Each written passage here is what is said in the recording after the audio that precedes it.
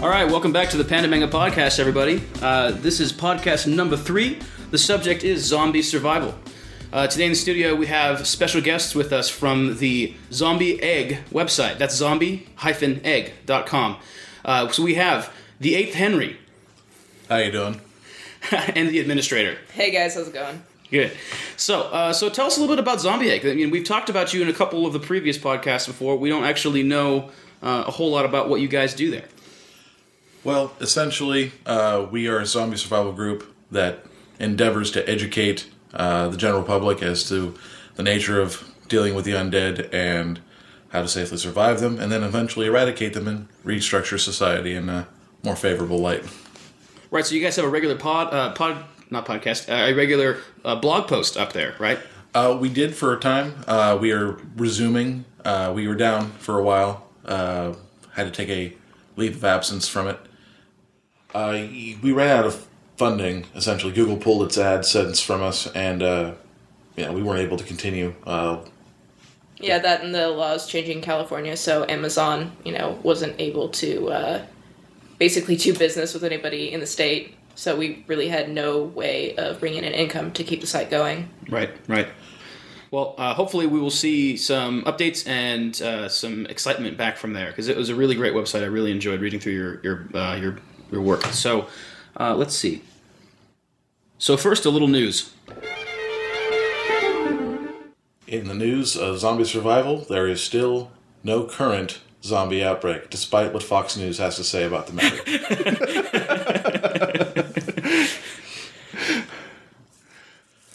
As far as SCB is concerned... that's Swiss Cheese and Bullets. Swiss Cheese and Bullets. Which is a rescue and response team. Yes, the Swiss Cheese and Bullets Rescue and Response Team. That is the survival group that runs Zombie Egg.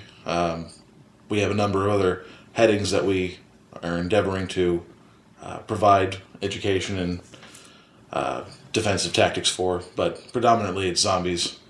Now that actually, a little side note, that is what the Swiss Cheese and Bullets comic book is based on, is yes. The kind of hijinks and the, assumed and created fun that will happen when there's no rules and zombies. Yes, the Swiss Cheese and Bullets comic coming soon to pandamanga.com. That's correct. So, among other things, I've begun work on some training manuals, things to give people a guideline for how to assume specific responsibilities in a time when there is no longer special aid available, whether that's medical, something as simple as making cooking rations last, how to purify water, things of that nature, things you could find anywhere else, but not often in the area of zombie survival. Right, so we were talking earlier before the podcast, and Henry had some suggestions for us for what he calls what did you call it again? The bag? Oh, it's a bug-out bag. The bug-out bag. Yeah, so why don't you tell us a little bit about the bug-out bag? Well, essentially a bug-out bag is a pack for survival, in this instance it's zombie survival, comprised of all the little knickknacks and things that you'll need last minute, things that would normally be easily overlooked, pack of matches, bottle of water, but essentially it's your grab the bag and get out of Dodge pack. Okay, so this is the official Swiss Cheese and Bullets zombieegg.com, zombie-egg.com bug-out bag. Welcome to a night of total terror. So in preparation for the night of total terror. Yes.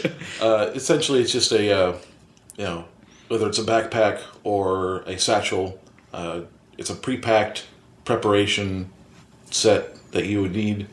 So, you don't have to worry about what you have packed in it after the fact. Usually you keep an inventory list of what to expect from the pack. And usually if you're the head of your own little survival group, you'll pack in preparation for your accompanied members. That way, you have water, food, survival tools for everyone, not just yourself, but of course, failing everything else, you'll at least have extra. They don't make it out. Right. So what are some specifics that you would have in this pack? Well, I mean, usually like maps of a planned zombie escape route. If you it's like evac plans. Right. Evac plans. clothing, extra clothing, clothing for warm weather, clothing for cold weather, and any preservable foodstuffs. And it's important to note that any time that you pack foodstuffs for your survival, pay attention to the expiration dates and consume before it becomes the time you'll need it, and replace same day. That's really true for canned goods too, because those dates they're not messing around with. Yeah, you don't want to eat. Yeah, I mean they're always really far out, but they're still there. You don't want to open up a can of SpaghettiOs and have it be green, and you'll make that noise too. It's going to be a very shocking sight when you're being chased by zombies, thinking you have something refreshing to eat, and that's botulism. Good. That's what you need to survive the zombie apocalypse. So what specifically are going to be in the bag? You know, you're talking canned goods, things like that. So what kind of food? Usually you'll think of things to give you staying power in the initial week of zombie survival. So we're talking like snowballs and Twinkies. Yeah. No, but carbs are good. And they have canned bread. It's really popular in England, and for whatever reason, you could get like one brand here. I know. And it's Ryan's called? staring at me like, what? Oh God, BJ's, right? Yeah, that's what it is. BJ's canned bread. It's actually quite good. It stays very moist, oddly enough. Yeah, BJ's stays really nice and moist. Yeah. But no, it's a legitimate thing, and it would be really helpful because bread is something that's gonna, just go bad within the first week. So Yeah, bread does not have a long shelf life at all. No. Yeah. I mean, they do sell, like, you can put MREs in it, and it was What does that stand for? meals ready to eat. It's they use it in the military for preparing food for the soldiers while they're out in the field. They do last a fair amount of time. The trouble is they're dehydrated, and you need some means of reconstituting them. But aside from that, all you really need is some water and a campfire, and you can make that happen. And some of those things actually have chemical bags where you just add water and automatically heats it. Yeah. Wow. They're awesome. So how do you deal with something like water? I mean, because if you're talking about a bug out bag, water's heavy, and it takes up a good amount of space for anything that's really substantial. If you were to carry rice, some dry rice in your bug out bag, you will want to plan for carrying just enough water for that rice to be cooked, and possibly 2 days worth of water. Right, so like a little meal deal. Basically. Right. I mean, the goal is to let that stay in your bag for as long as you can, because if you consume it within the first 48 hours and you have nothing to replenish it with, you're looking at just a delayed reaction to a big problem. Right. The point is to give you some alleviation to keep you out of immediate danger if you can't find anything, but to ultimately not rest on your laurels to look for some sort of source of nourishment, some source of survival gear. Because in the mad dash, the first week, it's going to be just as much people that are contesting for survival resources as there is going to be from the zombies that are attacking you. Right, which is part of the reason why you'd want to have a bug out bag like saved up. Yeah, you know.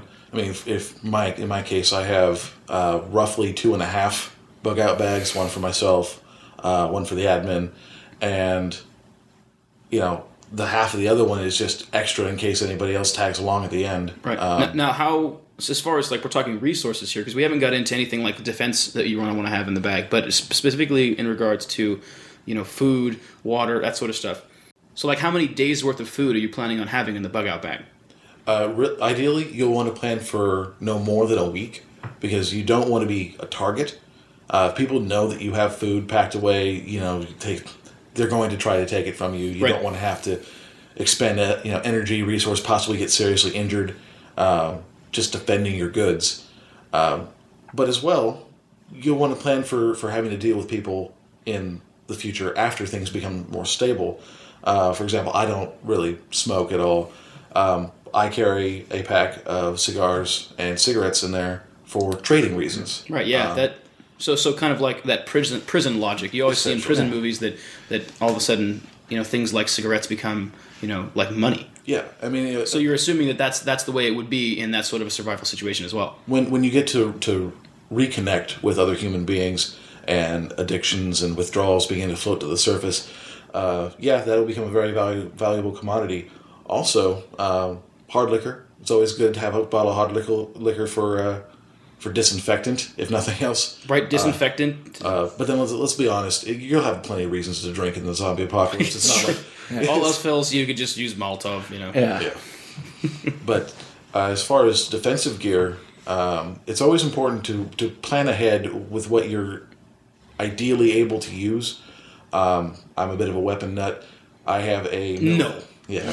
Really? I have a military grade machete in the bug out bag. I have a cheap little I think it's a 38 Raven Arms pistol. I can't use it without getting snake bite, but it's not necessarily for me. It's for somebody that'll be traveling with me. The idea is just to stay prepared. You obviously can't be walking down the street with 100 pounds of weaponry strapped to you, Right. and you don't want to have to spend time recovering. You can always come back, when the heat has died down. If you're in that much of a contended area, the idea is that you use the more effective tools, the more immediately necessary tools. Carry those in your pack. Like for example, a crowbar is an invaluable tool. Can also be dual use as a weapon. It's made of cast iron. Oftentimes it's stainless nowadays. You don't have to worry about it degrading in time.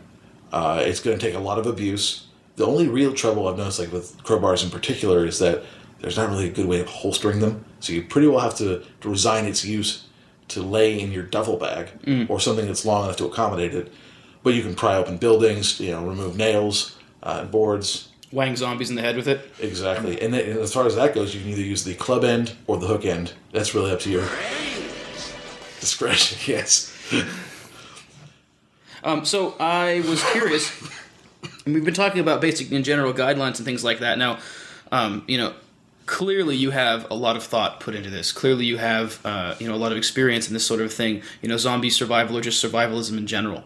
But what if somebody is interested in this and feels that this is an important thing for them to spend their money on, but aren't as familiar with the sort of things they need? They couldn't just pop open a duffel bag, go through their kitchen like you could, and be like, well, this goes in the bug out bag, this doesn't.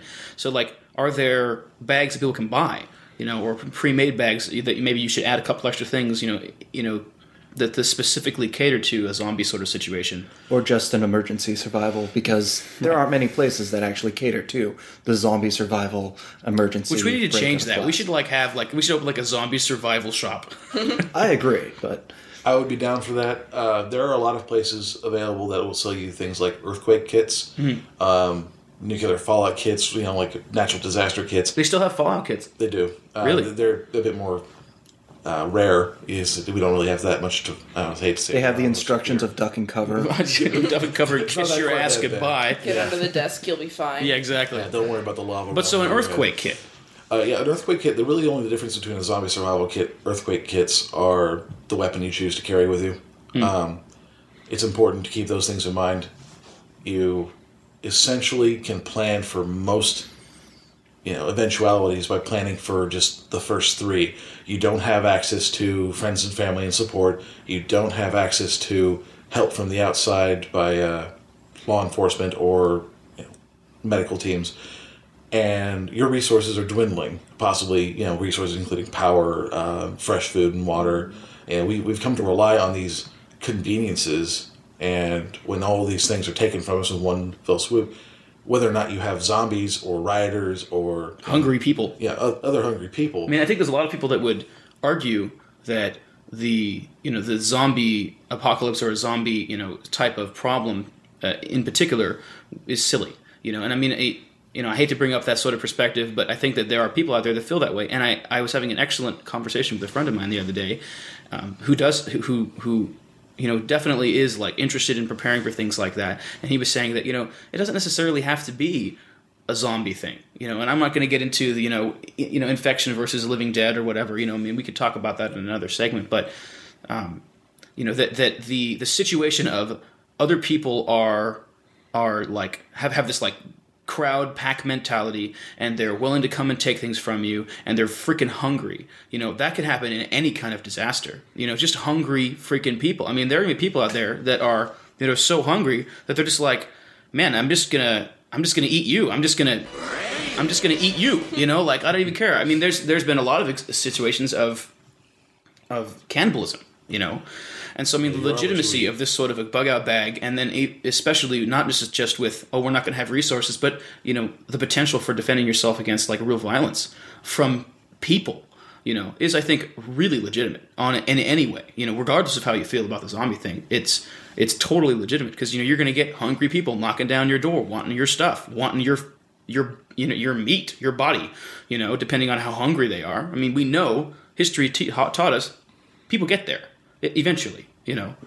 Yeah, the need for survival is a very strong instinct in human beings, and cannibalism is when it's code red, and there's really nothing else. Unless you're one of those people who takes the cannibal perk and follow it every time, like me. I'm not saying anyone has anything to fear from me. Just keep me well fed, and you don't have to worry about that. So, for those of our listeners who are interested in creating a bug out bag, what would you say is the single most important item to have in that? Like, if all else fails, if you have to run out and you've got this bag and there's zombies knocking down the door, breaking through your windows, just being like.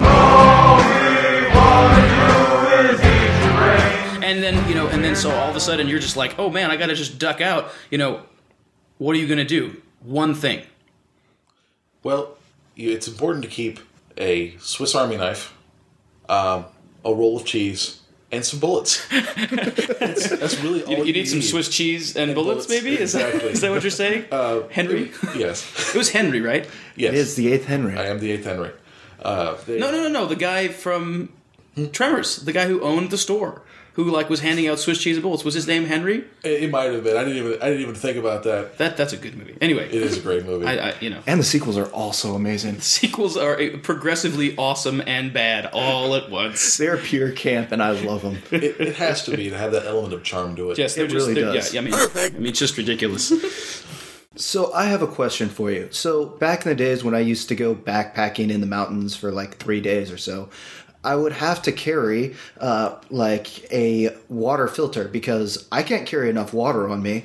And so those things are great because come across the river, fill up my canteens again, and off I go. Also, I carried trail mix because that was protein, gave me energy, and some dehydrated fruit. But I actually knew a guy who was like, water filters? Why would you do that? Just carry charcoal tablets. They do the same thing. You just have to deal with the taste.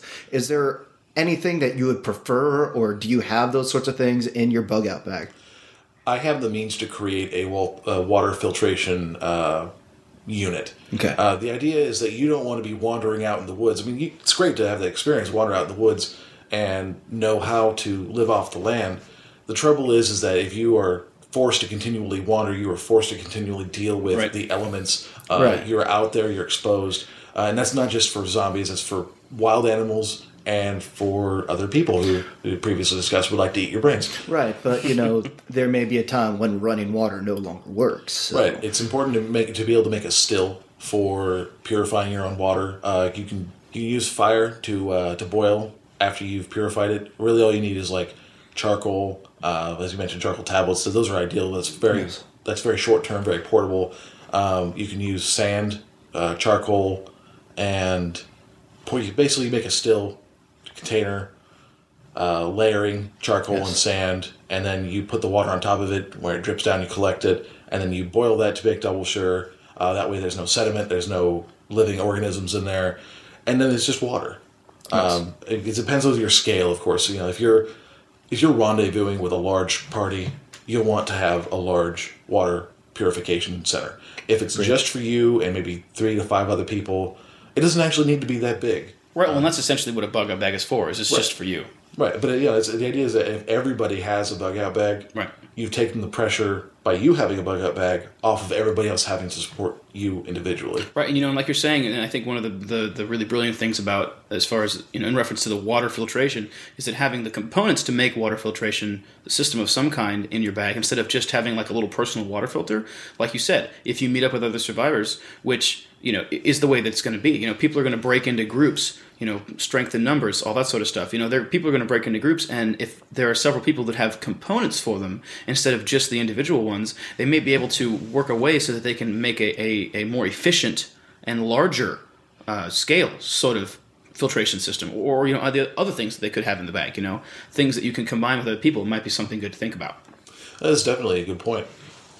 One last thing about the bug out bag. We've talked a lot about things you should have in a bug out bag. Now, what are the sort of things that you shouldn't have in a bug out bag? I would not like curling irons, anything you have to plug in, like anything electronic unless it's battery powered or solar powered. And in the case of battery powered, you need to be at least 5 to 10 uses in the green for having batteries charged and ready to go. Also, just like with the canned foods or the dry packaged foods, make sure that you rotate them. If it's getting up towards the end of their life cycle for the energy cell, take them out, buy the replacements, pack the replacements, use the old ones. So having a bug out bag is a ongoing process. Yeah, you can't just preparation. You can't just make it and then throw it in your basement and be like, "Well, if that day ever comes, I'm set." You could, but you would be sorely mistaken when that day finally comes, and you attempt to use something that you critically need, and it is not up to snuff. Okay, so anything with batteries, anything electronic, especially like plug it in, anything that depends on. So essentially what you're saying, what I'm gleaning from that on a larger scale would be that you don't want to use anything or have anything in the bag that you're planning on depending on that requires society to work. Requires power, water, that sort of stuff. Unless, of course, it's a perpetual motion generator. If that is the case, then, well, first off, you're dumb for not just using it in daily life anyway. But then if you have that, then pack that in the bug out bag because society will form around you. You with a beacon of lights and power and safety But aside from that, yes. Speaking of perpetual motion generators, in my survival kit, because I do not have a full-on bug-out bag, because I figured that, should the zombie apocalypse happen, I'm dead. It's just going to happen. I give myself... So you're just going to go out there and become a zombie? I have somewhere between 3 to 5 hour lifespan, I'm guessing, and I'm really hoping that the zombie apocalypse is kind of like the one from the LMFO... party rock anthem zombie apocalypse where they're all just breakdancing zombies. Nice. That with the great clothes. That's the way. If that happens, I'm just gonna be okay, I'm gonna go be a zombie. See you guys. But one of the things that I carry is actually 2 of them is flashlights that instead of battery powered, they're actually wind up powered. Are the bulbs LED? Yeah. See, then otherwise I'd suggest carrying in a very safely and securely packaged container, the replacement bulbs, because it doesn't do you any good having a renewable energy source that does not produce any light because the bulb's burnt out. That is true. Yeah, so little things to consider. You basically need to make sure that any breakable component has at least one replacement among your kit and your gear. Right, and LEDs are a good way to go because they really are low wearing. And they're very bright. They're very effective. Very bright. Another thing along the same lines as the flashlights is they have wind-up radios that actually, receive all bands. Really? Yes. Yeah, so, even somebody who has, a ham radio broadcasting out, you'd be able to catch, what they're saying, and that could be really helpful in the case of an apocalypse or any, tragedy like that. Right, yeah, it always seems that radio is one of the last things that is still available for us to use, from as far as technology, modern technology goes. It is fairly low tech in its application, but it's very high tech so far as its use. Oh yeah, it's wildly useful. Communicating like that over just long distances is incredibly effective, especially in a situation like that. And there are a lot of emergency earthquake kits that carry wind-up shortwave radios. Really? Yeah. Yes. So again, emergency earthquake kit would be a really good way to go. It's also a good idea, last thing I'm sure, to remember that you'll probably be away from everything that you've ever known for a considerable length of time. Mm-hmm. Put a book that you put off reading in there. Just a small little thing. Something also, if you have survival guides that you just, I'm sure I'll need this someday. I don't have the time to read it now. Put it in there. I have a U.S. Army manual. I've read it, but it's good to have reference, or God forbid something happens to me, somebody else has the reference. Boy Scout handbook. Correct. Or, pornography. It's definitely useful. Oh God, is that in the bag? It's not in there yet. An important recap on the bug out bag. Top 5 things you'll most essentially need. You'll need a means of lighting. whether it's candles. I'm sorry. Nobody should have you guys should not have given me the soundboard. It's just dangerous. I'm sorry. Oh, yes. Okay, He's drunk with power. All right, so the top 5 things you'll need for your bug out bag. Number 5 is any source of lighting and fire creation. This includes candles, matches. Obviously, if you have a flashlight, like you mentioned, wind-ups, that's a good method of lighting, but you'll also need some means of starting a fire, flint and steel, anything to that effect. 4. Number 4 is supplies to last you about a week worth of travel, whether it's a week's worth of water or water purification if you have a source of water near your house. Also any dry goods, remember to rotate. And 3. Maps to lead you towards anything that is familiar, safe, or protected. It's good to coordinate with your fellow survivors a path or a series of alternate paths in order to get to rendezvous points. It's just a good every couple of months meet up and roll out the collective local maps and say, if this, then this is our spot until this happens. That way, if any communications break down, you have a plan. A emergency weapon tool. This includes a Swiss Army knife or a small machete, or something that will help you get through other obstacles. Also a crowbar. Not something that you're going to rely on completely for your survival, but it's a means to an end. Also not a bad idea to have a hammer, possibly some nails. 1. Medical supplies. This includes bandages, salves, gauze, medical tape, pills, antibiotics, hydrogen peroxide. That is a must. Any scrapes or cuts in a very dirty world is going to become infected very quickly. Hand sanitizer. Okay, so that was the bug out bag tutorial. There you go. So our friends from zombieegg.com have been able to help us prepare for the zombie apocalypse with a very useful little piece in your tool bag called the bug out bag, which is basically a bag you can just grab and bug out. We're going to take a little break. The song today is provided by AirPlus Recordings. The song is called Move the Boulder by the artist Nest. Nest is from Holland, and this song is available and will be available on the AirPlus The Singles, Volume 1, coming out the 20th. You can find Nest's work at soundcloud.com/NestDNB. That's NESTDNB. I hope you enjoy it.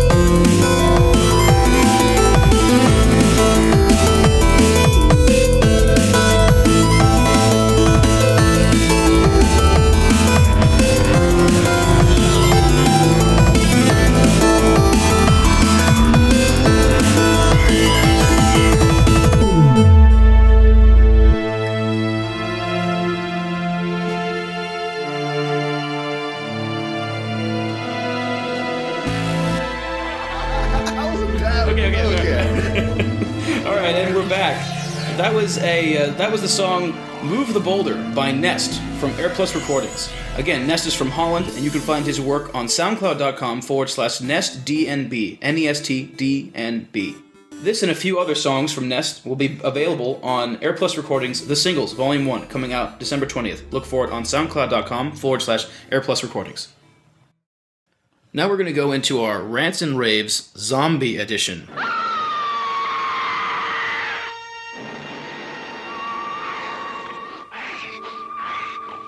So, in our rant and rave sections, we talk about, pick a subject, and then pick something to rant about and something to rave about. Today, our guest, Henry, is going to talk a little bit about a serious problem. He's going to address a serious problem in the zombie world, and that is... zombie romantic comedy. Or as they're also known, colloquially, Zom-rom-coms. Whoever thought of that needs to be punched in the face. It actually has a name. Like, there's enough of them that there's a name for Zom. It has actually become a thing, and when it was just one or two should be illegal freak writers doing this, it was acceptable as a avant-garde sort of thing. But now that it's become hip, I will push these people into a horde of zombies. Just a quick question. How do you feel about the zombie pinup phenomenon? I'm less upset about that, but I am still not that thrilled about it. Zombies do not work that way. The only exception I'll make for a zombie romantic comedy is the movie Fido. It's not a romantic comedy per se. It is more just a new taking on zombies and their role in the society. I've seen Fido. It's like a buddy flick, practically. Basically. It's like a boy and his dog. Well, not a boy and his dog movie, but like it's like a boy and his dog, like Happy Americana story. Right. But with zombies. There's elements of romance between Fido and the mother, and there's obviously elements of romance between the neighbor and his personal zombie young lady. So for those of our listeners that aren't familiar with this movie, give us a basic premise. Like, it's the zombie apocalypse. Essentially, a zombie apocalypse occurs when a meteor lands. That's a wonderful classic premise.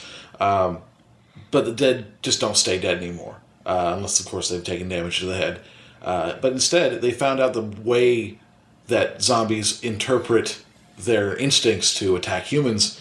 And, they made a collar that makes them docile. They're not as intelligent. They can perform simple functions. They've become manservants. So they're just like zombie slaves. Right. But they're not hungry for some reason? They are. If their collar is malfunctioning, they attack people like normal zombies do. And it's an instantaneous transition from death. Whatever caused the zombification happens immediately upon death. So does everybody turn into a zombie when they die in this world? Unless you pay a special fee for a special type of funerary service where you're immediately beheaded and, your body is cremated and your head is kept separate from your body. And there's a huge corporate racket on the keeping people from being zombies after death. And it plays a big part in the movie. It's very entertaining. It's done in kind of a 1950s style. People have reestablished society. There's the wildlands where the zombies, have been pushed out that they couldn't manage.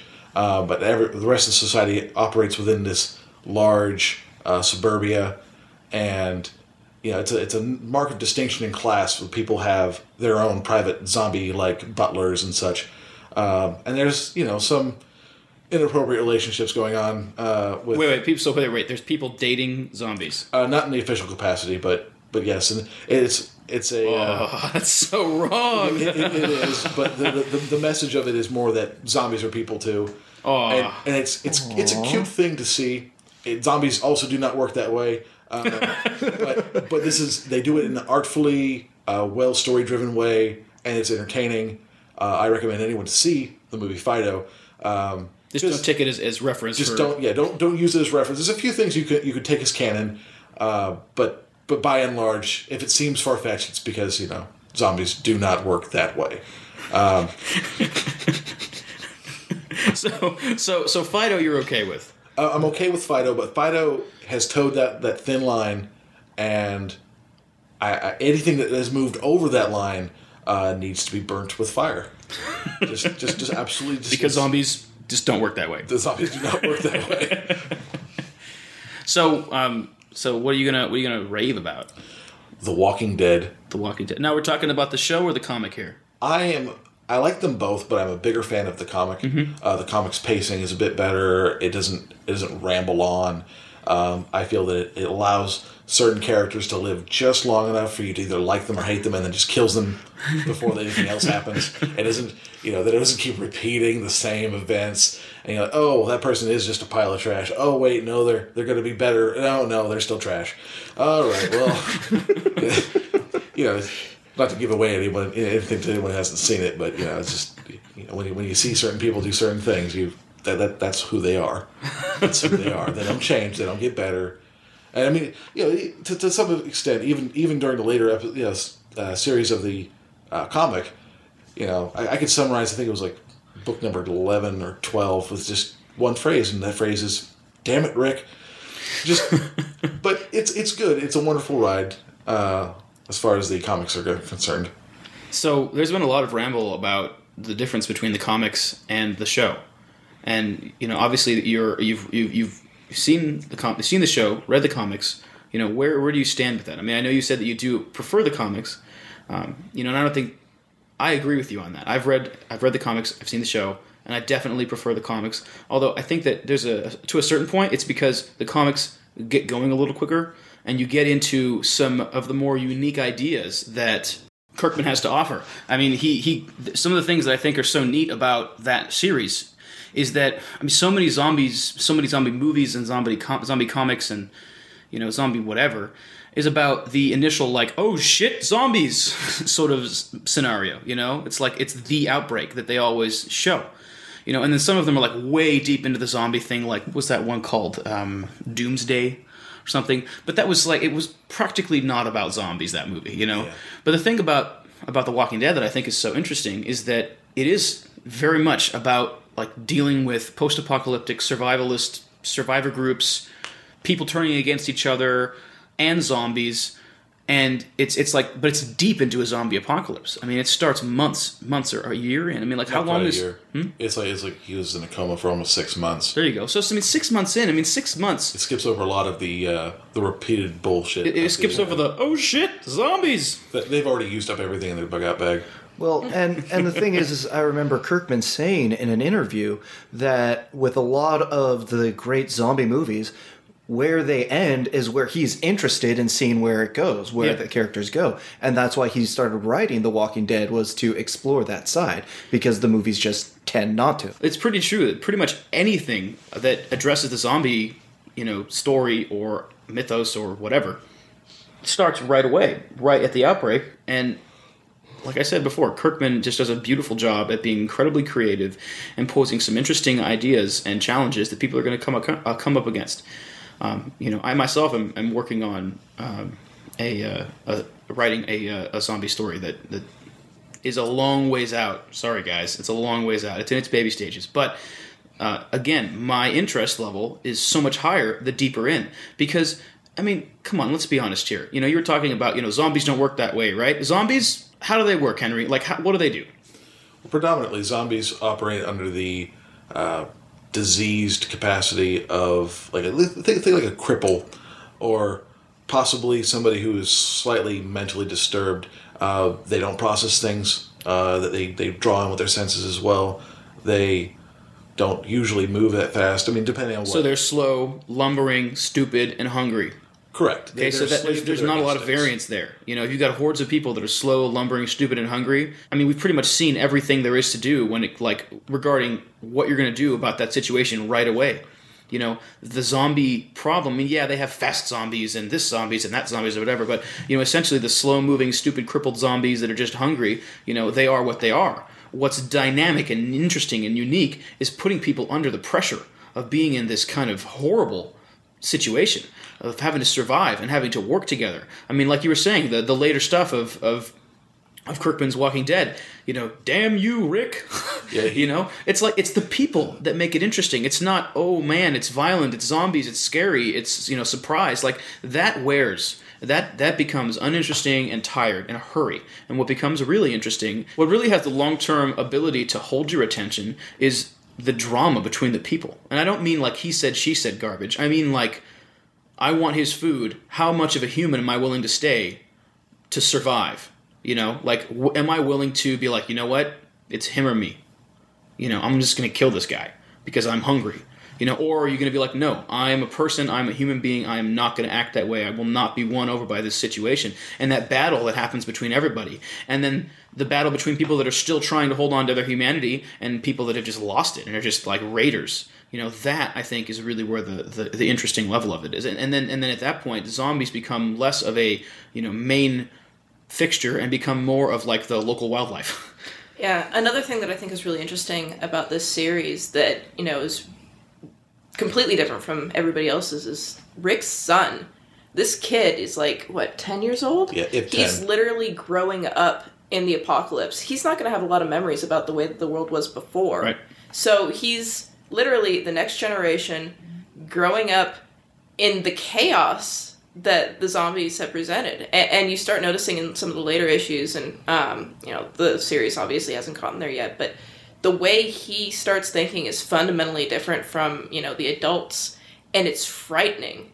Just the way that, you know, people are going to have to survive. I mean, it's not to say that he's deranged. He's actually very well adjusted to the world because he's young and he's being impressed upon by the circumstances. Right, but he's surrounded by people who did not live and grow up in that world. And his system of how to survive and what's important and what your values are and how you interact with other people and address different situations is dramatically going to be different. He's living with people who grew up in suburbia and, you know, had that kind of warm woolly blanket pulled over their eyes of, oh, you're safe. The cops will take care of you. You don't have to be able to defend yourself. Oh, there'll be always food in the grocery store. You don't have to know how to grow things. You know, oh, you know, you can just drive a car somewhere. You don't have to be strong to be able to walk miles and miles. I mean, it's a completely different world that he lives in. And those people, you know, I mean, that's part of the drama is them like going like, oh, wow, maybe I have to be able to take care of myself.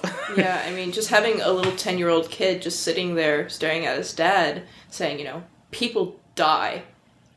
Can anybody think of a situation where they were at that age and just, you know, completely okay with that fact? Oh, no. I mean, even you know, like the first time a kid goes hunting and, you know, seeing somebody else shoot an animal is always, I mean, we can even talk in like literary sense, always a very powerful, moving, dramatic part of the story. And for Rick's son, it's like, yeah, this is just part of life. I mean, he's seen people get eaten in front of him. Yeah, and, you know, not going into, you know, ruining anything. The stuff that he has personally done is, whoa, you know. I think if I was in his situation, let alone, you know, during that time in my life, I would have been mentally broken. You know, the fact that he's adapted to that and is still a functioning human being in at least some sense. So moving forward, he really becomes an interesting centerpiece in the story. Oh, definitely. I've actually gotten the impression that they're gearing up towards him becoming the pivotal character. Him becoming like the new Rick. Right, because Rick has been, I don't want to ruin anything, he's been stepping away from that role of authority, tribe leader. Of course, you know, his son's too young to do anything, but Rick's facilities are beginning to slip because he was the law in the main society, and he's had to do things that are fundamentally against what he stood for. Right. He's dealing with a lot of, you know, strife, a lot of breaking oaths and things like that. Yeah. Well, we've talked a lot about the comic, and, you know, we mentioned earlier we wanted to discuss more about the show. One of the things I've enjoyed about the show is that it's actually presented to me in a bit more of a tangible format, things that I actually have overlooked in terms of its, you know, preparation, is your necessary survival means, and just how people react to it. Seeing another human being react to certain things in flesh is a bit different, a bit more real than seeing it on black and white paper. I thought that was an interesting perspective, at least as far as the producers in that show went. It definitely has a lot of elements that bring aspects of the comic to life that maybe were just kind of spooky, and turns them into something that's really chilling. I know it's just like a really small thing, but the scene where Rick is leaving the hospital for the first time and he's going down the stairs and he only has the matches. Now, this is in the first episode, so hopefully everybody's at least seen that. Nothing happens in that scene, but just lighting the matches, knowing what's going on, because, you know, he's already seen the zombies, is terrifying. Yeah, absolutely. And, that opens up into, entering the world. That's kind of the transition stage, going to the darkness into the light of this new horrible world. I think that was just so awesome, and it translated so well. And kind of along that same line, one thing that I really love about this series is that the zombies aren't CG. They actually went old school, they used old makeup techniques, and it looks amazing. I love that they're real people under there. It adds so much, especially in this day and age. And it's kind of funny, I'm kind of shooting myself in the foot here saying, Right, those of you that, nobody probably knows this, but we're going to have the admin on later episodes, especially with video games, because she is a professional in the, game art and design world. And so I'm kind of over here grinning because she's talking about, well, I'm so impressed that they're not using CG and not hiring people like me.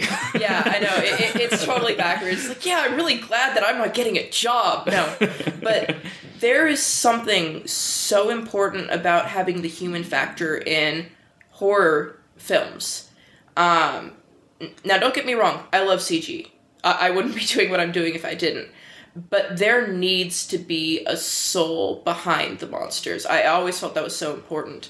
That's one of the reasons why I love the Silent Hill movies so much, is because they used real people under those creepy monsters, and that's what made it scary. Yeah, those movies are intense. Yeah, and when I heard that, Walking Dead was going to have real zombies, real zombies, that would be a different show entirely. Reality! No, that they had people under the zombie makeup. I was really, really thrilled, and I already at that point knew that this was going to be something special. Granted, the blood effects... Right, but I just had a horrible thought, which was, you said they use real zombies, and you're like, reality? I just thought, oh yeah, Kim and Khloe Kardashian take on the zombie apocalypse, the reality show on E! It's called Ripped Apart. Yeah, I know, that'd be great. And I would watch it. Yeah, you would. I would. Yeah. No, I remember watching some special on the internet, and it's interesting that you bring up the CG because they went way out of their way to use real people as much as possible. I think that and the only times that I can think of where they actually talked about using CG was to buff the zombie size. Mm-hmm. Is that anything that's near the camera, anything that you could really see the detail for, is a person, and that the farther it gets away, or if they're just trying to kind of add mass to like a big pan shot or like a city scene, then yeah, they'll be CG zombies. But by far and away, dramatically large amounts of extras are used for that. And just wild amounts of time and energy go into that kind of detailed. Yeah, and that's the way it should be. Once again, it seems so opposite, in our modern era to say, oh, CG should take a back seat, but it really should. The fact that we have people who are so talented that they can convincingly make you think that somebody's guts just got ripped out, and we could physically do that, there's really no need to have it done in CG. It just takes out, I don't know, a living element. It's strange, but it's dealing with the uncanny valley. No, yeah. I just don't think that any actor, regardless of their skill level, is going to be able to portray the kind of fear and dread and horror of being surrounded by a bunch of zombies unless they were surrounded by a bunch of people dressed up as zombies that were convincing. I can only imagine how horribly frightening it would be to just be an actor on that damn show. Mm-hmm. There are times where you're surrounded by people that are convincingly looking like zombies, like under the microscope of a camera. Yeah. And they're coming up at you moaning and groaning and reaching at you. It's like, man, I'd be pissing my pants if I was an actor in that show. That's scary stuff, I don't know. I really agree with you. It's definitely an important element. In the way the actors react and the way that, that they look, that's definitely the best way to go. Mm-hmm. I was just thinking of one thing, though, when you were talking about the real zombies. It just reminded me, just on an odd tangent, the latest Resident Evil movie that they're shooting, they actually had a scene where they were actually using real people in zombie makeup, and there was something that happened, like some part of the thing collapsed and a bunch of people were injured. And the emergency response people actually had a hard time figuring out who was injured and who was not because of all the zombie effects and all the wounds and stuff that were on them. That's awesome. That's terrible, but that's freaking awesome. But that's, again, that kind of goes to show how good makeup is. If you're fooling EMTs, you're doing something right. Yeah. Yes. Very awesome. True. I think one last point that I'd like to make on the Walking Dead TV show. I know that a lot of people, and like we talked about earlier, that the comic has a very different pacing. And, kind of intrinsically part of two things having different pacing is that one is simply going to have more information. You know, I mean, yes, you can have like episodes of powering up Dragon Balls, like, you know, like the whole episode is him just sitting there, growling, just growling and being constipated, you know. But really, I mean, obviously, the Walking Dead show is an excellent show. So I mean, there's more content in there. They're not just standing around being like, "Yep, this is a zombie apocalypse." It's like, no, but there's more things happening, more interactions between characters, more subtle intricacies between relationships and drama and like that. And there's been, as there is always, an outcry from the fan base, the comic fan base, of like, that wasn't in the comic books, this isn't canon, what's happening here, you know, and I read an interview where Kirkman was like, hey, you know, I wanted to be able to put this much information in there, but, you know, the pace at which I release things, well, I don't know, that's... you know, he releases things really slow, guys, I'm sorry. I mean, like, those of us that are fans of the comic book know that it just took forever between the different segments, and, you know, it'll leave you wanting more and wanting to know what happens next, and it's really riveting, and it was always like, come on with the next comic book, And he has the worst cliffhangers, too. Yes, yes. What is it, like we were talking earlier, the monthlies come out every 6 months. Yeah, it's kind of ridiculous in that way. Yeah, but back to the point, the comic books came out more irregularly, and they just didn't have... He felt he didn't have the time to put all the information he wanted to in there. And so he felt that the opportunity to kind of tweak things and add information and add, you know, developments between the characters and little side stories and things like that to improve our understanding of the characters and their motivations and everything, he felt that the TV was an opportunity to do that. The television show was an opportunity to do that.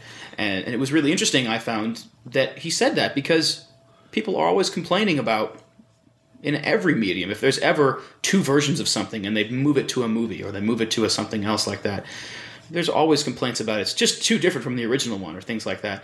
And it was really neat for him to come out and just be like, just squish it. Just be like, yeah, no, this is what I want. Shut up and watch it. And I think in this circumstance also, you know, at least for the fans, the changes are coming from the creator. Yeah. This isn't a situation where it's like a Moore story, like Watchmen or V, where, you know, some producer somewhere, somebody's going in and it's like, oh, we'll make these changes. And meanwhile, Moore is off in the forest in England going, damn you! Like, yeah, That's you know not what this I meant. movie needs? A giant mechanical spider in the third act. So, I mean, at the very least, yes, there are changes between the comic and the series, but they're coming from the dude who thought of it in the first place. Well, even so, I mean, I happen to be, at least in some measure, one of those pissy fans. I did not care for how he's portraying Andrea, and In the show? in the show, Okay. because in the comics, she had a small bout with her inadequacies, her depressions, and she recovered fairly quickly from that in a very survivalism capacity. You know, she learned that she was very capable as a shot, and then she moves on from there. And she's an interesting, dynamic, powerful female character, and she's very well written.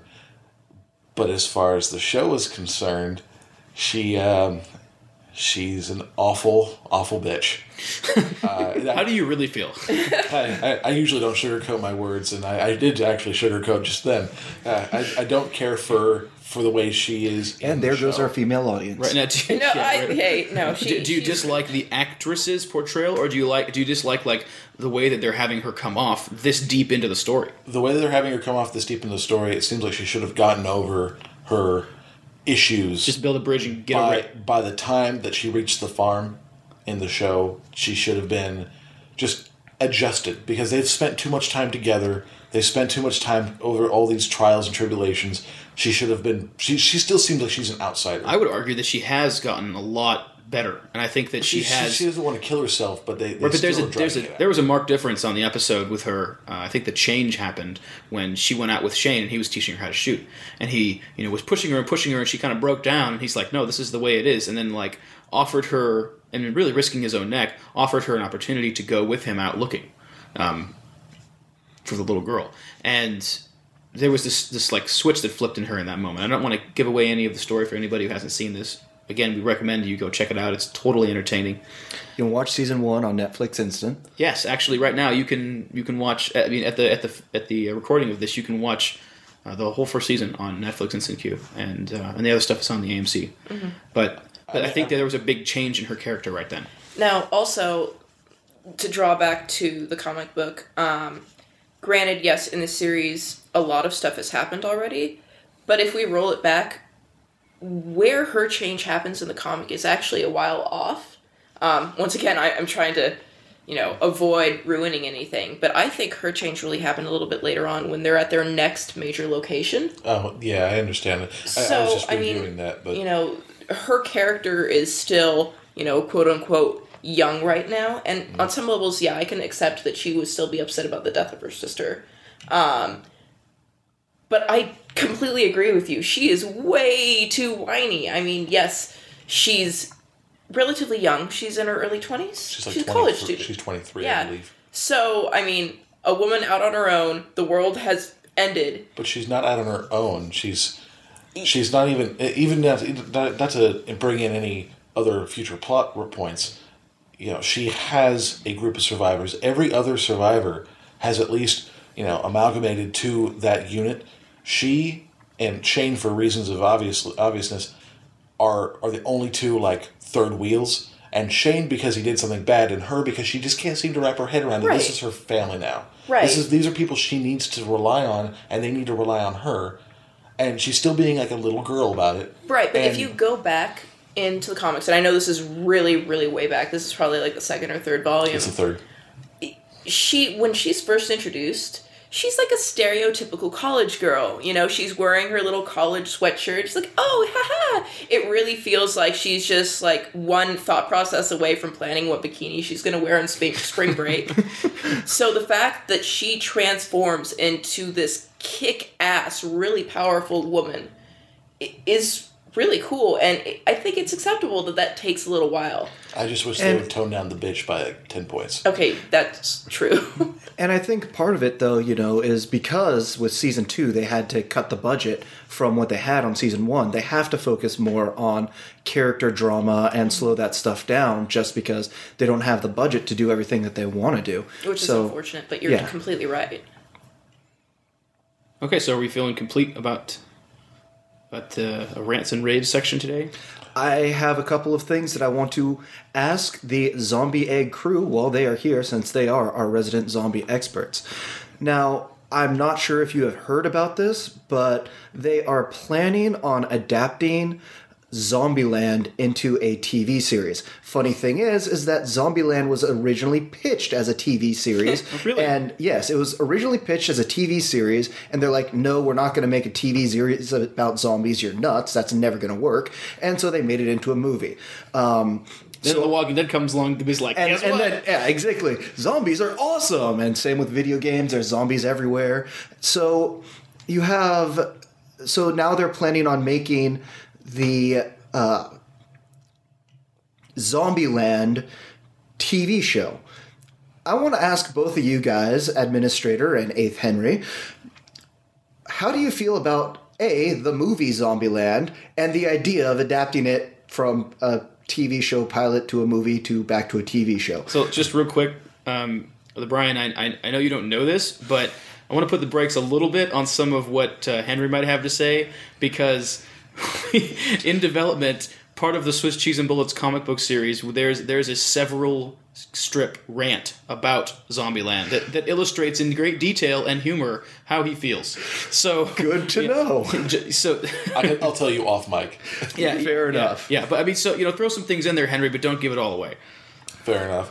As far as the movie goes, the movie was enjoyable. I like 90% of zombie themed. Even though it's a zombie rom-com. It's not a zombie rom-com because true. they're not romantically involved with the zombies. That's where it becomes... Oh, is that what zombie rom-com? Wow. Zombie rom-com is more punctuated by the thought of two zombies falling in love with each other, but I also draw a line at the, inter life and deathers. Wow. Yeah. I mean, it says, in the Bible, it says, till death do we part. No, I'm just kidding. I don't really care. But as far as that goes. But you did like it? I did enjoy the movie. I had some flagrant issues, that came up. And I'm like, this. And I just could not get past. There's probably 5 of them that really just got in good with me, but and since you're going to be having that in the Swiss Cheese and Bullets comic again that you'll soon be finding on pandamanga.com. Right, yeah. Hint, Yeah. hint, plug, Thank you for plug, sharing. shameless. Right. Sorry. Yeah. Don't mean to cut your question short there, Brian. I just. But yeah, no, it's good because I didn't know that, so we will save that for the comic strip when that comes out. We will tell you. And so, but how? So you did have some issues with it. So how will you feel about it becoming a TV show, if that goes through? honestly, so long as they can keep either the cast or the premise going. Okay. That won't keep the cast.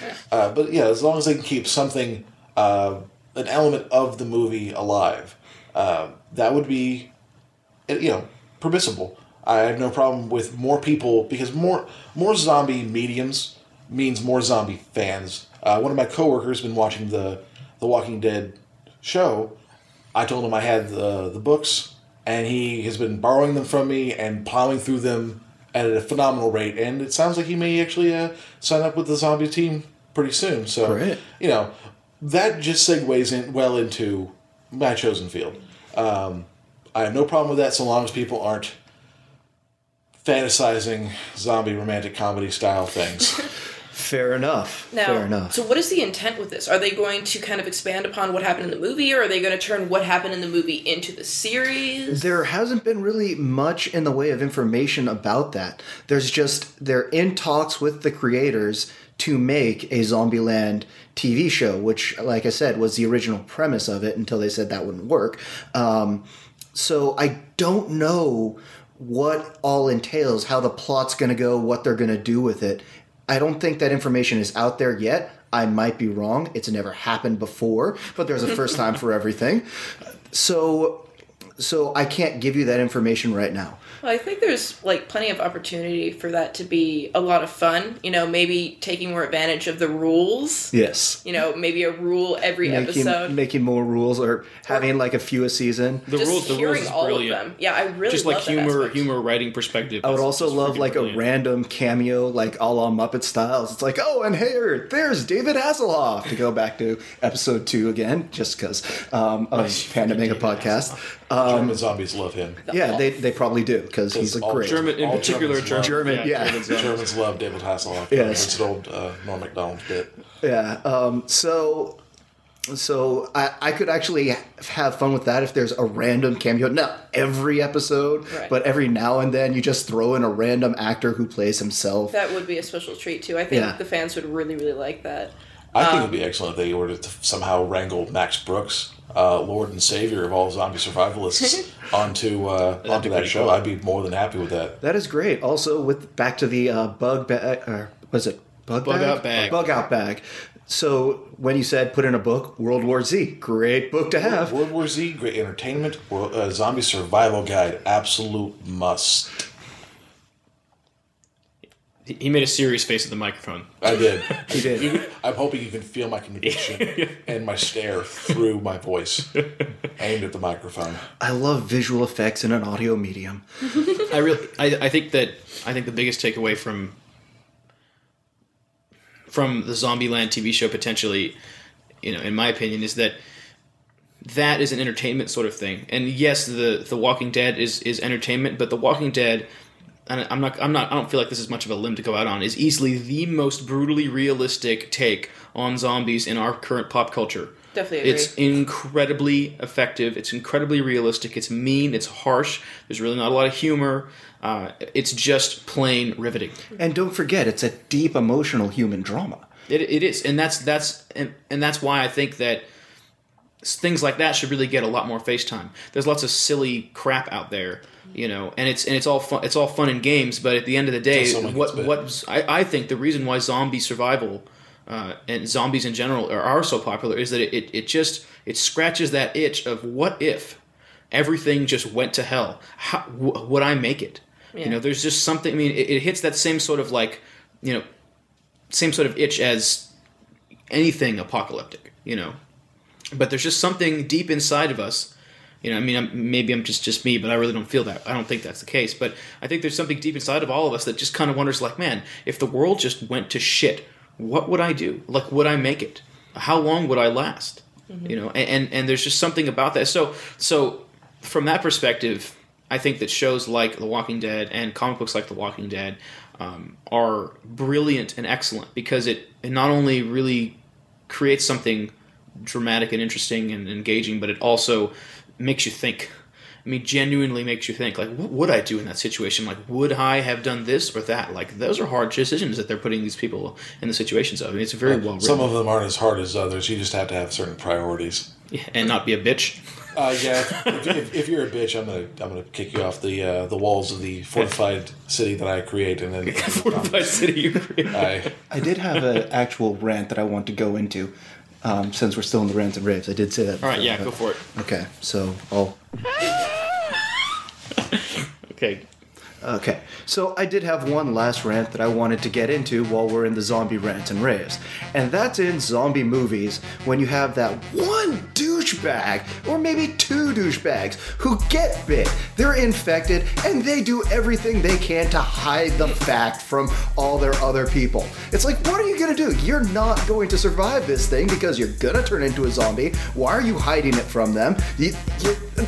Inevitably, what's going to happen, as it happens in almost every movie, somebody's going to rely on you, and they're going to turn around, and you're going to be a zombie, you're going to eat their brains, and it's like, and then there's the fact that you have all these people, sure, they're scared out of their minds, they're surrounded by zombies, and you have that one person in the corner who's sweating, and turning pale, and moving slowly, and looking more and more like a zombie, and you can't figure it out that, hey, maybe there's something wrong with that guy.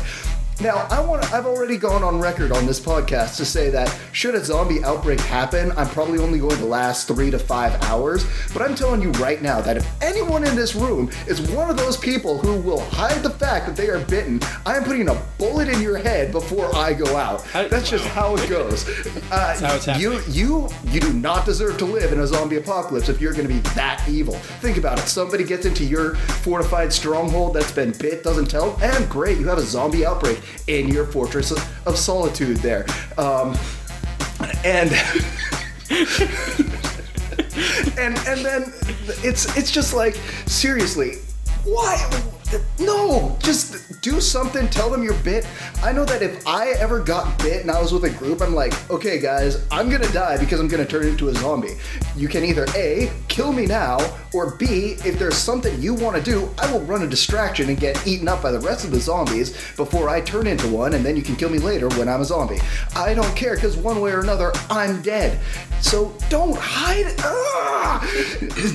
Basically, what that stems from is it's a natural human response, and that's one of the reasons why they put it in there, to highlight the fear of alienation. When somebody realizes they are sick with any kind of contaminated plague, they don't want to be outcast, as they know that they would outcast somebody else that they found out had, whether it's the early stages of AIDS, right. Where it first became a big newsworthy disease. Yeah, nobody wanted anybody. It was a big taboo subject. And even certain times, ignorant people with cancer, they're like, "Cancer's not contagious." It's like you jackass. Even if it was, why do you need to act that way? Yeah. But with zombies, it adds a slightly different element, or anything that's contagious. I will say, for the record, though, that in my compound, people do not enter without full body checks. That is actually including cavity checks, Justin. Well, if you're bitten in a cavity, then you have been performing Zomrom-com, And you deserve to die anyway. Anyway, yes. But it's a point of fact that people will avoid being set out or singled out in especially situations where the sense of community is what keeps you sane and alive. Right. They shouldn't do that. And honestly, I was considering a little bit of merchandising, making I'm a zombie beacon, where you set it on yourself when you know you're going to die, and you've been bit, but you're trying to get as much stuff done in your short time. Exactly. You activate it. It's a little LED. It's solar powered. Little flashes. Flashes, and then after a certain number of minutes to hours, depending on how long you think you have, it starts announcing, "Hey, I'm a zombie. I'm a zombie. Watch out for me. I'm a zombie. I'm blinking. I'm a zombie." Things to that effect. That way, you don't have to necessarily put down your buddies, but at least then they aren't going to be responsible for attacking you. And on top of that, other zombies will flock to the noise and light. That's true. And So you're saying this zombie beacon is something that should be in your bug out bag? Well, it doesn't exist yet. I'm trying to find the right... working on it. Patent pending. Yeah, patent I'm trying to find a means of producing it, and then I intend to sell it at the Zombie Egg site. But yeah, definitely. As soon as that comes out, you should all purchase some. And Yes, then- I'll buy from Henry. Excellent. Lastly, the 8th Henry has prepared for us a Weapon of the Week review, because we know that you guys are all competing over the... Zombie Kill of the Week. So, let's turn it over to Henry. What do you got for us today? Well, it is no grand piano dropped from a church house roof, Yes. but I have to go with the handy-dandy katana. And I'm not talking about those cheap, shopping network katanas. I'm also not talking about a Hattori Hanzo katana, because let's be realistic here. There are a handful of, I would say, replica. They aren't really replica, they're functional. But smiths or smithing companies that create katana for civilian use that are within a price range of 100. Wait, so there's a difference between, like, civilian use and military use katanas? There is. Are the Japanese, like, military running around with katanas? I thought... The Japanese military doesn't exist anymore, but Well, there's that. aside from that, a military use would have more extensive intent to be used in a more extraneous fashion. So, like, more durable? They would be more durable. They would actually be more traditionally, more classically forged. These weapons are folded. They are not layered. They do not have different layers of hardnesses. They are one piece of steel that has been folded and then shaped, of course, to be a katana.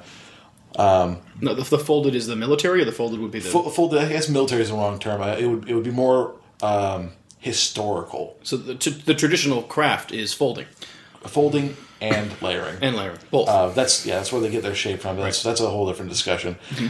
Basically, JP, the difference between a military grade and a personal grade is that the personal grade, if you know what you're doing, you can cut through a wood post like it's nothing. If you have a military grade, you can cut through a steel post like it's nothing. Oh, I see. All right, well. Elegantly put. Yes. Thank you.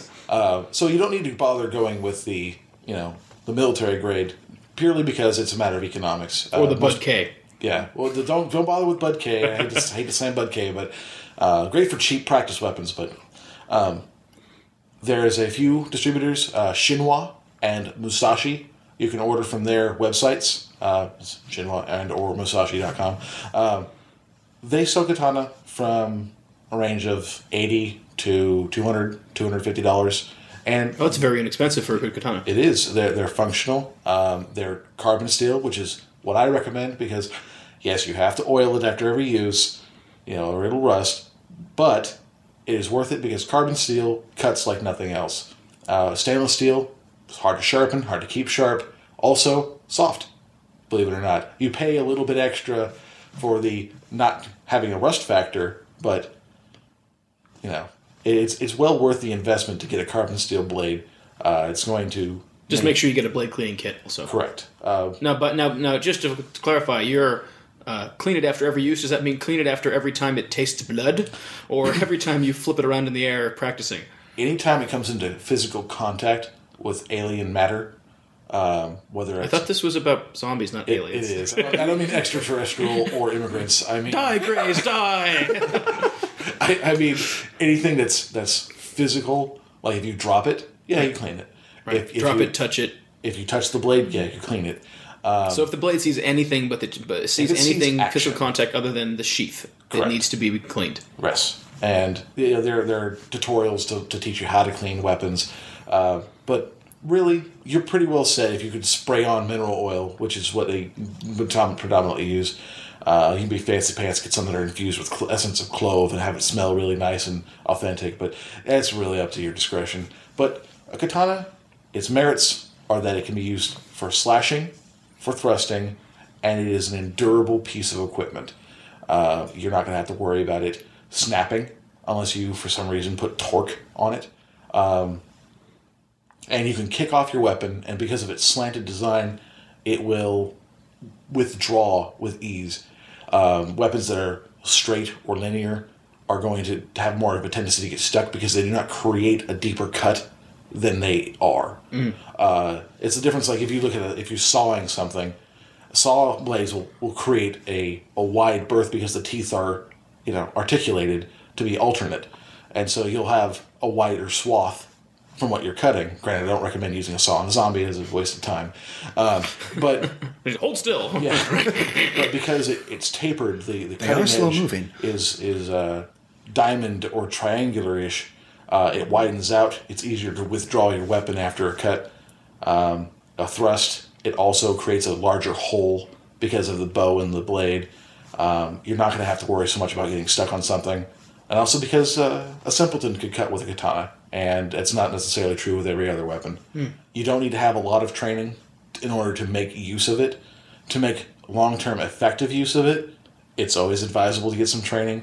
But in the initial struggle, I could recommend that with all confidence that it will serve you well, or I can scavenge it from your corpse. And to quote the movie Feast, it's a great campy horror movie. Unfortunately, not a zombie movie, but still a great campy horror movie nonetheless. There's a sequence where a guy is explaining to, I believe, Henry Rollins, about his gun and how trustworthy and reliable it is. And then Henry Rollins holds up a blade. I believe in this case it's a machete, not a katana, unfortunately. But he says, "You see this? This doesn't run out of bullets." Yeah, Max Brooks made a point in the Zombie Survival Guide, blades don't need reloading. Yes. It is a mantra. Yeah, absolutely. Guns are effective. Guns are noisy. Guns draw other zombies. Guns draw other people. I would save the guns for dealing with other people. People take more stock from weaponry that is ballistic than they do from weapons that you have to actually touch the other person to hit. It's true. Okay, so Henry's pick of the week is the katana. And with that, we're finished for the day. That's all we have for you guys. Again, the song today was from AirPlus Recordings. The title was Move the Boulder by Nest. You can find more from Nest on soundcloud.com/NestDNB. And just wanted to give a special thanks to the Zombie-Egg team for coming and blessing us with their presence. Hopefully next time we'll get Mr. Joe Vicious. And he'll help us out and round out the team a little bit. But again, thanks so much. It's really excellent insight. Clearly an area of expertise for you guys. Yeah, it's been great. Yeah, thanks for having us. All right, excellent. Very good. All right, and so we will catch you guys next time. See you then.